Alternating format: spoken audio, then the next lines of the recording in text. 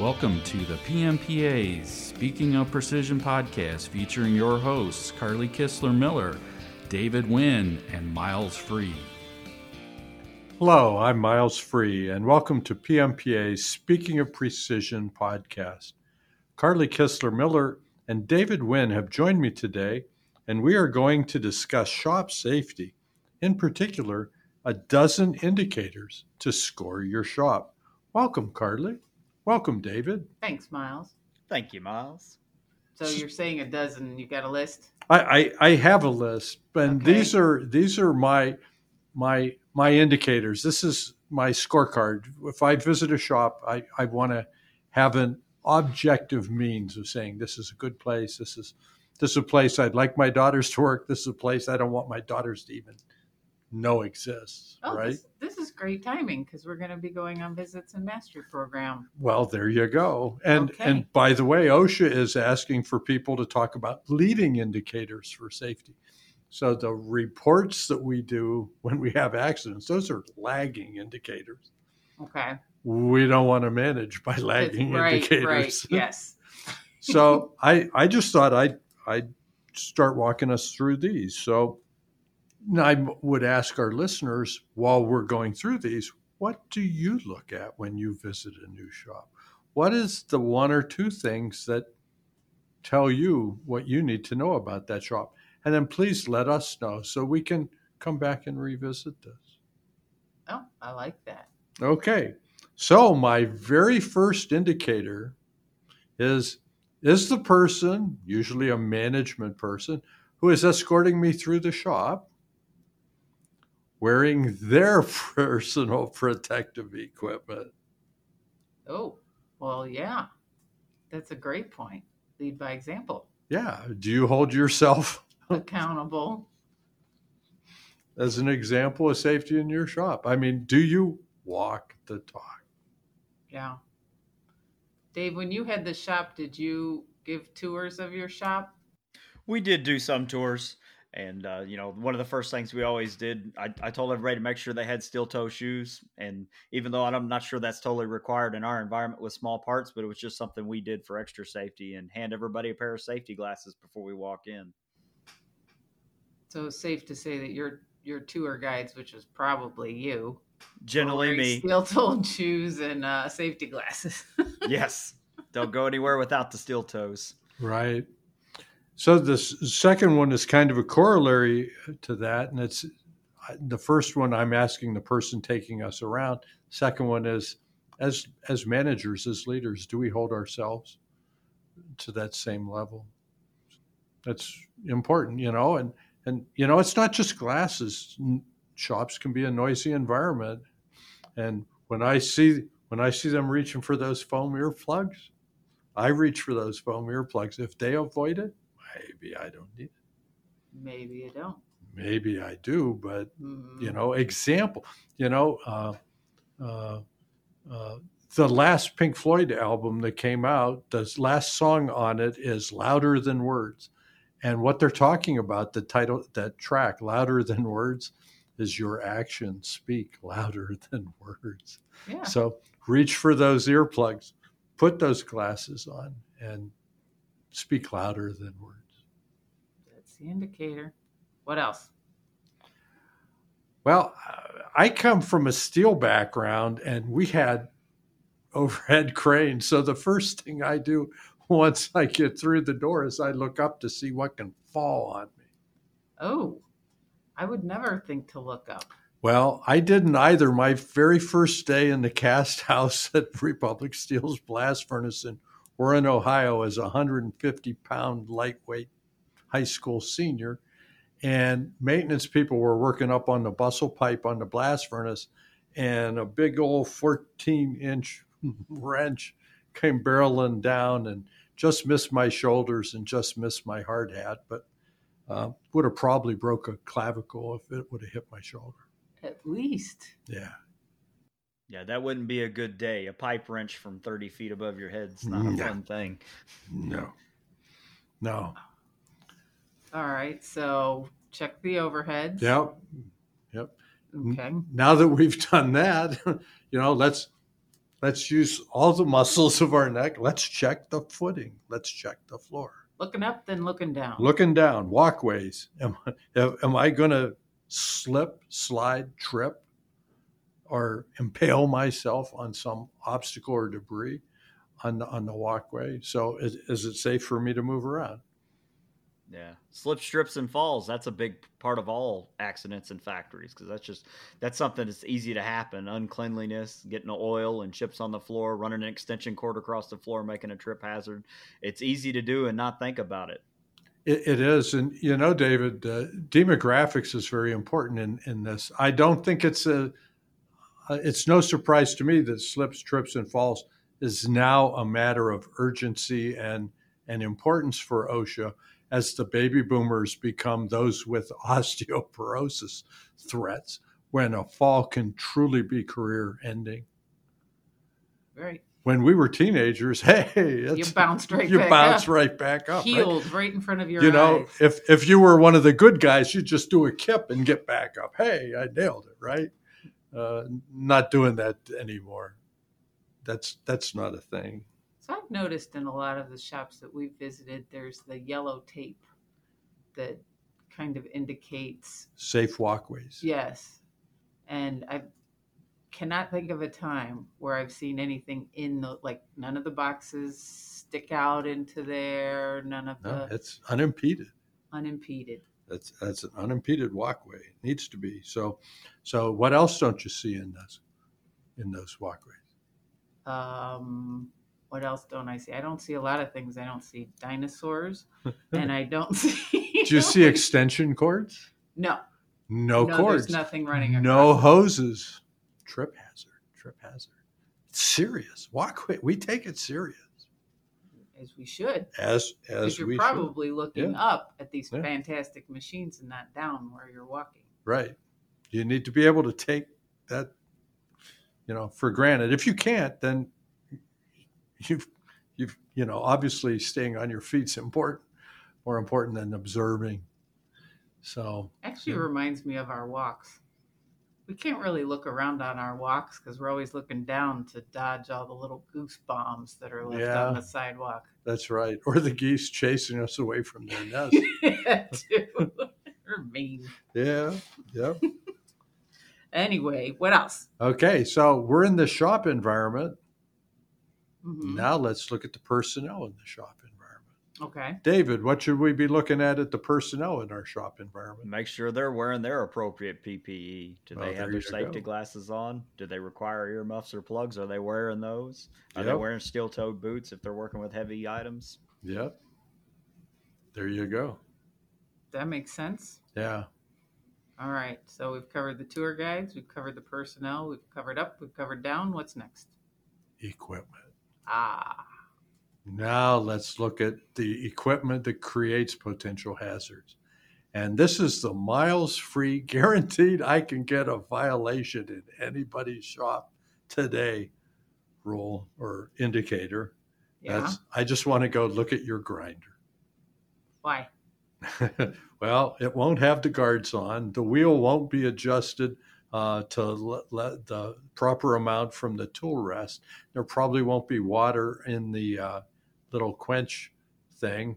And by the way, if it's on a casting, that casting probably had 3 holes for mounting that casting to a pallet when it's shipped, which OSHA takes as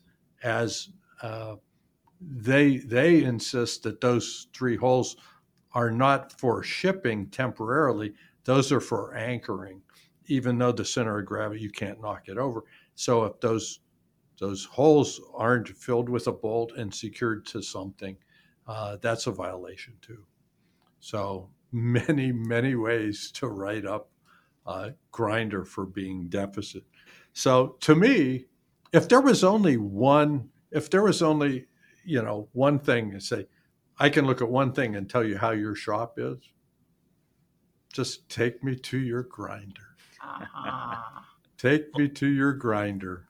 It's like take me to your leader, but take me to your leader, right? Who beamed that guy down, right? Yeah. I'll bet I know one because you're talking about equipment. I'll bet I know an indicator. Okay. It's the guards, right? Machine guards, absolutely. That's the very next one on the list. Are the machine guards actually in place? Are they secured? Are they doing what they're supposed to be doing? Or are they set out of the way because it's more convenient for the operator to do this or that? Can they do that? They can set them out of the way? On the old cam automatics, those sheet metal guards were certainly capable of being lifted off, slid to the side, and there were no interlocks. Still are no interlocks. That equipment was before interlocks were invented. So, yeah. Huh. Yeah. When I think of machine guards, I think of our chomper here in the office. I call it chomper. It's got to have a real name, but it's this huge blade that comes down and can cut through literally a ream of paper in a second. And you have to have the machine guard down, and it takes 2 thumbs on either side of the machine before that blade will go down. So tell them the story of. Oh gosh. So I'm brand new at PMPA. I don't even think a week. It might've been my first week. And I had put together a new printed directory, and I was so excited to use this chomper. And Miles came in and he said, "Don't you dare use that machine without somebody here." And I said, "But I can't. I can't hurt myself because it won't run with the machine guard up. I need both thumbs either way. I can't." He still wanted somebody around just in case. Yeah, if it'll cut through a ream of paper, it would probably take your hand off. Oh, it'd take your head off. Yeah, no doubt. This is a guillotine for paper that... So it's like, okay, was she trained on this? Where are the safety contacts? Have we done any hazard analysis? And I mean, you talk about 2 determined people trying to solve a problem in a first week. It was a pretty interesting event, and we got through it. We did get through it. And everybody's fingers are still intact. All intact. Yeah. So I won't use that chomper, but Carly's fine. I love that thing. So the next one is one that I can hear the groans ahead of time, and that's lockout tagout. Oh, you've been talking about this forever. I knew what this was even before I started with PMPA because you used to talk about it in class. Yeah, this is really important. So OSHA has the 1910.147 standard for control of hazardous energy. Lockout tagout is how we accomplish that. And so if I see any maintenance activity at all, if I see a guard off the machine, I know that guard's off the machine. I need to have hazardous energy controlled. I want to see the lockout tagout. Okay, that's a big indicator. That's a big indicator. That's a potential leading indicator for death. Ooh. I mean, think of the power. How many RPMs on these machines, David? 3,000. Yeah. How much torque? Oh man, it's through the roof. Depends on the machine. Okay. But some of those big ones. You want to wrestle with that? No, I don't want to wrestle tool. with a little one, let alone a big 4-inch. Yep. Okay. Yeah. No, another thing about the hazardous energy is things like frayed extension cords and cords laying and pools of fluid and things like that. There's a lot of other ways where we got that's a potential danger. When you say pools of fluid, David, I think, oh God, I'm back in America. I'm back in America. I just came back, listeners. I just came back from a visit at Horn Technology Days. And I visited 3. They have 3 separate facilities, the first plant, second plant, and the third plant with carbide. And they grind tools. They've got all kinds of metalworking equipment there. And I didn't see a single droplet on any floor in any of the 3 plants. And you're talking about pools of fluids. And I literally didn't see a single drop of oil on any floor surface on 3 different plants. So it's like if your level of housekeeping tolerates pools of fluids, we need to reconsider what we think of as suitable housekeeping. Well, let's talk about housekeeping.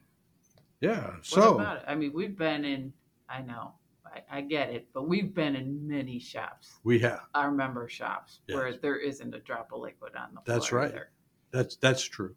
That's true. I'm not to be disrespectful, but I mean, that's a pretty high standard. If you can walk into a shop and you're confused as to whether or not it's a shop or a pharmaceutical company, I'd say you have your housekeeping under pretty good control. Or a showroom. Or a showroom. There you Right. go. Right? Yeah. Yeah. So in that situation, you know there's a process because that just doesn't happen. Housekeeping doesn't just happen. There's got to be a process. An executed process. Executed process, and people have to be held accountable for that. So who is held accountable? Who's responsible? And by the way, I've got this neat take on the word responsible now. Oh, yeah? Yeah. What's that? It means not who to blame. It means who has the ability to respond. Oh. I like that. Yeah, The ability to respond right. I can respond. I am responsible. because I am responsible. I have that ability to respond. So, And the response isn't, I don't know. yeah. Don't know. Yep. Don't know. All right. I think if I'm counting this correctly, that was 9. So you owe me 3 more. I do indeed. So my favorite indicator is the Miles Free Mountain Dew bottle indicator. Excuse me? Miles Free's Mountain Dew bottle indicator. There are several chemicals in use in our shops, coolants, dyes, penetrants, that use fluorescein green, which remarkably looks like Mountain Dew in a fluid. Oh, okay. And I have seen bottles of beverages, various beverages, repurposed to hold applications of various oils, coolants, solutions, some of which look remarkably like Mountain Dew. So you don't know if you're drinking Mountain Dew or. Well, I'm not drinking anything by the machine in a bottle that looks glowy green, but I mean, seriously, all fluids, all workplace materials need to be adequately identified and labeled.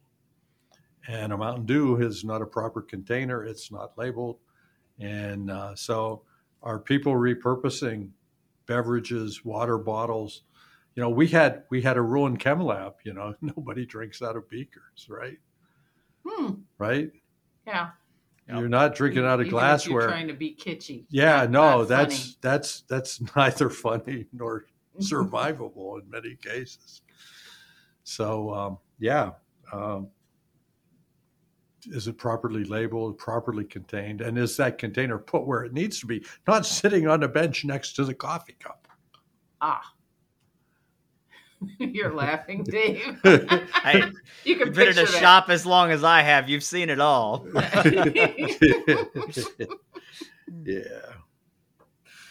All right. What else? Okay, so I owe you 2 more. We talked about looking up overhead, but we didn't really talk about a specific overhead hazard, just stuff falling in general. Yeah. And if a shop has an overhead crane, which many do to bring material, Yeah.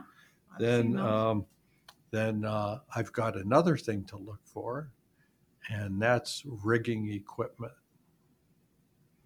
Oh, like the straps and stuff? Yes. Okay. So if I see an overhead crane, I want to go look at straps. I'm going to be that guy. I've seen you be that guy. You have seen me be that guy. And I'll go look at the straps, and what do I look for? I look, is there an identification number? I look, is it frayed? And then I'll ask, who's done the inspection on this? When were these last inspected? And then I usually get told, don't ever come back here again because they don't have answers.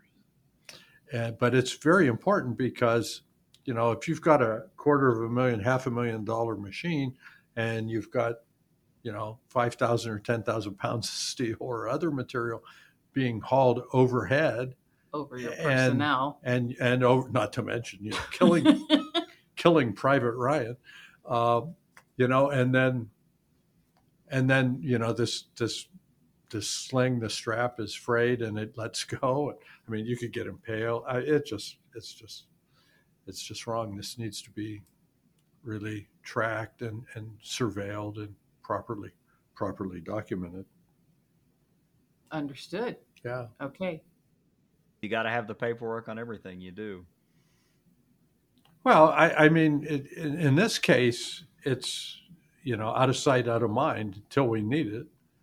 You're right, but that documentation gives the management and the performers the confidence that what they're using and what they're doing is right, and that they're going to be safe while doing it. And so the disposal of this stuff's just as important, because the last thing you want to do is export this hazard to your best performer who thinks, hey, this will be great for pulling a stump. And then he'll use that, he'll tie it around the stump, and then he'll throw the loop over the pickup truck, and then he'll pull it, and then it'll break, and little kids die. I don't know what happens. Wow. But it's like, yeah. So your head just goes. Cut these things up when you dispose of them, because somebody's going to find value, and it's not value, it's potential death. It's garbage. So potential death. So those are my leading indicators.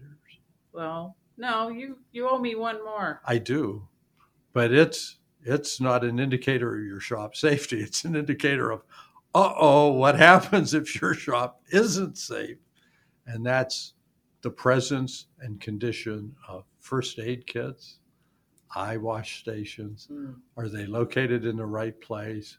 The eye wash station, the shower in case you get acid spilled on you, if you've got electric batteries running an internal lift truck, okay, electric lift trucks, batteries, there's acid, electrolyte, you put water in, top it off, charge it, could be hydrogen, could explode. So what happens is they'll plumb in where the eye wash station is and the emergency shower is, and then we'll move some equipment, and we'll make cells instead of departments, and all of a sudden somebody turns in a suggestion, let's move the charger for the thing to over here where it's out of the way. And so now it's like around a wall and in the other building, and your rescue equipment, your eye wash, your too far away showers, and now you got acid and you can't get there. So I always take a look at that. And then, by the way, you've got defibrillators now. Yeah. Anybody check them? Yeah, doesn't all that have to be inspected? Yes, they should. The top 12. This is my dozen indicators that I look at. I'm sure I'm missing some. I'm just a steel guy walking around in a machine shop. What are the indicators that you look for is what I would ask our audience to share. And we can revisit this, because this is important. If we're going to all continuously improve, not just the safety, but the attractiveness of a career, we need to do our best. Well, and this is going to be posted on our social media channels, so people could give us their indicators in the comments. That'll be great. Look forward to it. Shop safety, a dozen indicators to score your shop. I hope your shop scored very highly. Thank you for joining us. Subscribe to our podcast. You don't want to miss one. Also, check out our Speaking of Suppliers podcast to hear how our technical members can help your shops. For additional information, please visit pmpa.org, where you can find our knowledge centers filled with articles, webinars, more podcasts, and other resources just for precision machining. Advantage of a PMPA membership. Be sure to check out pmpa.org to learn how we can help you thrive. And why is a PMPA membership important, Carly and Miles? Are better together. Together. Next Monday, Precision.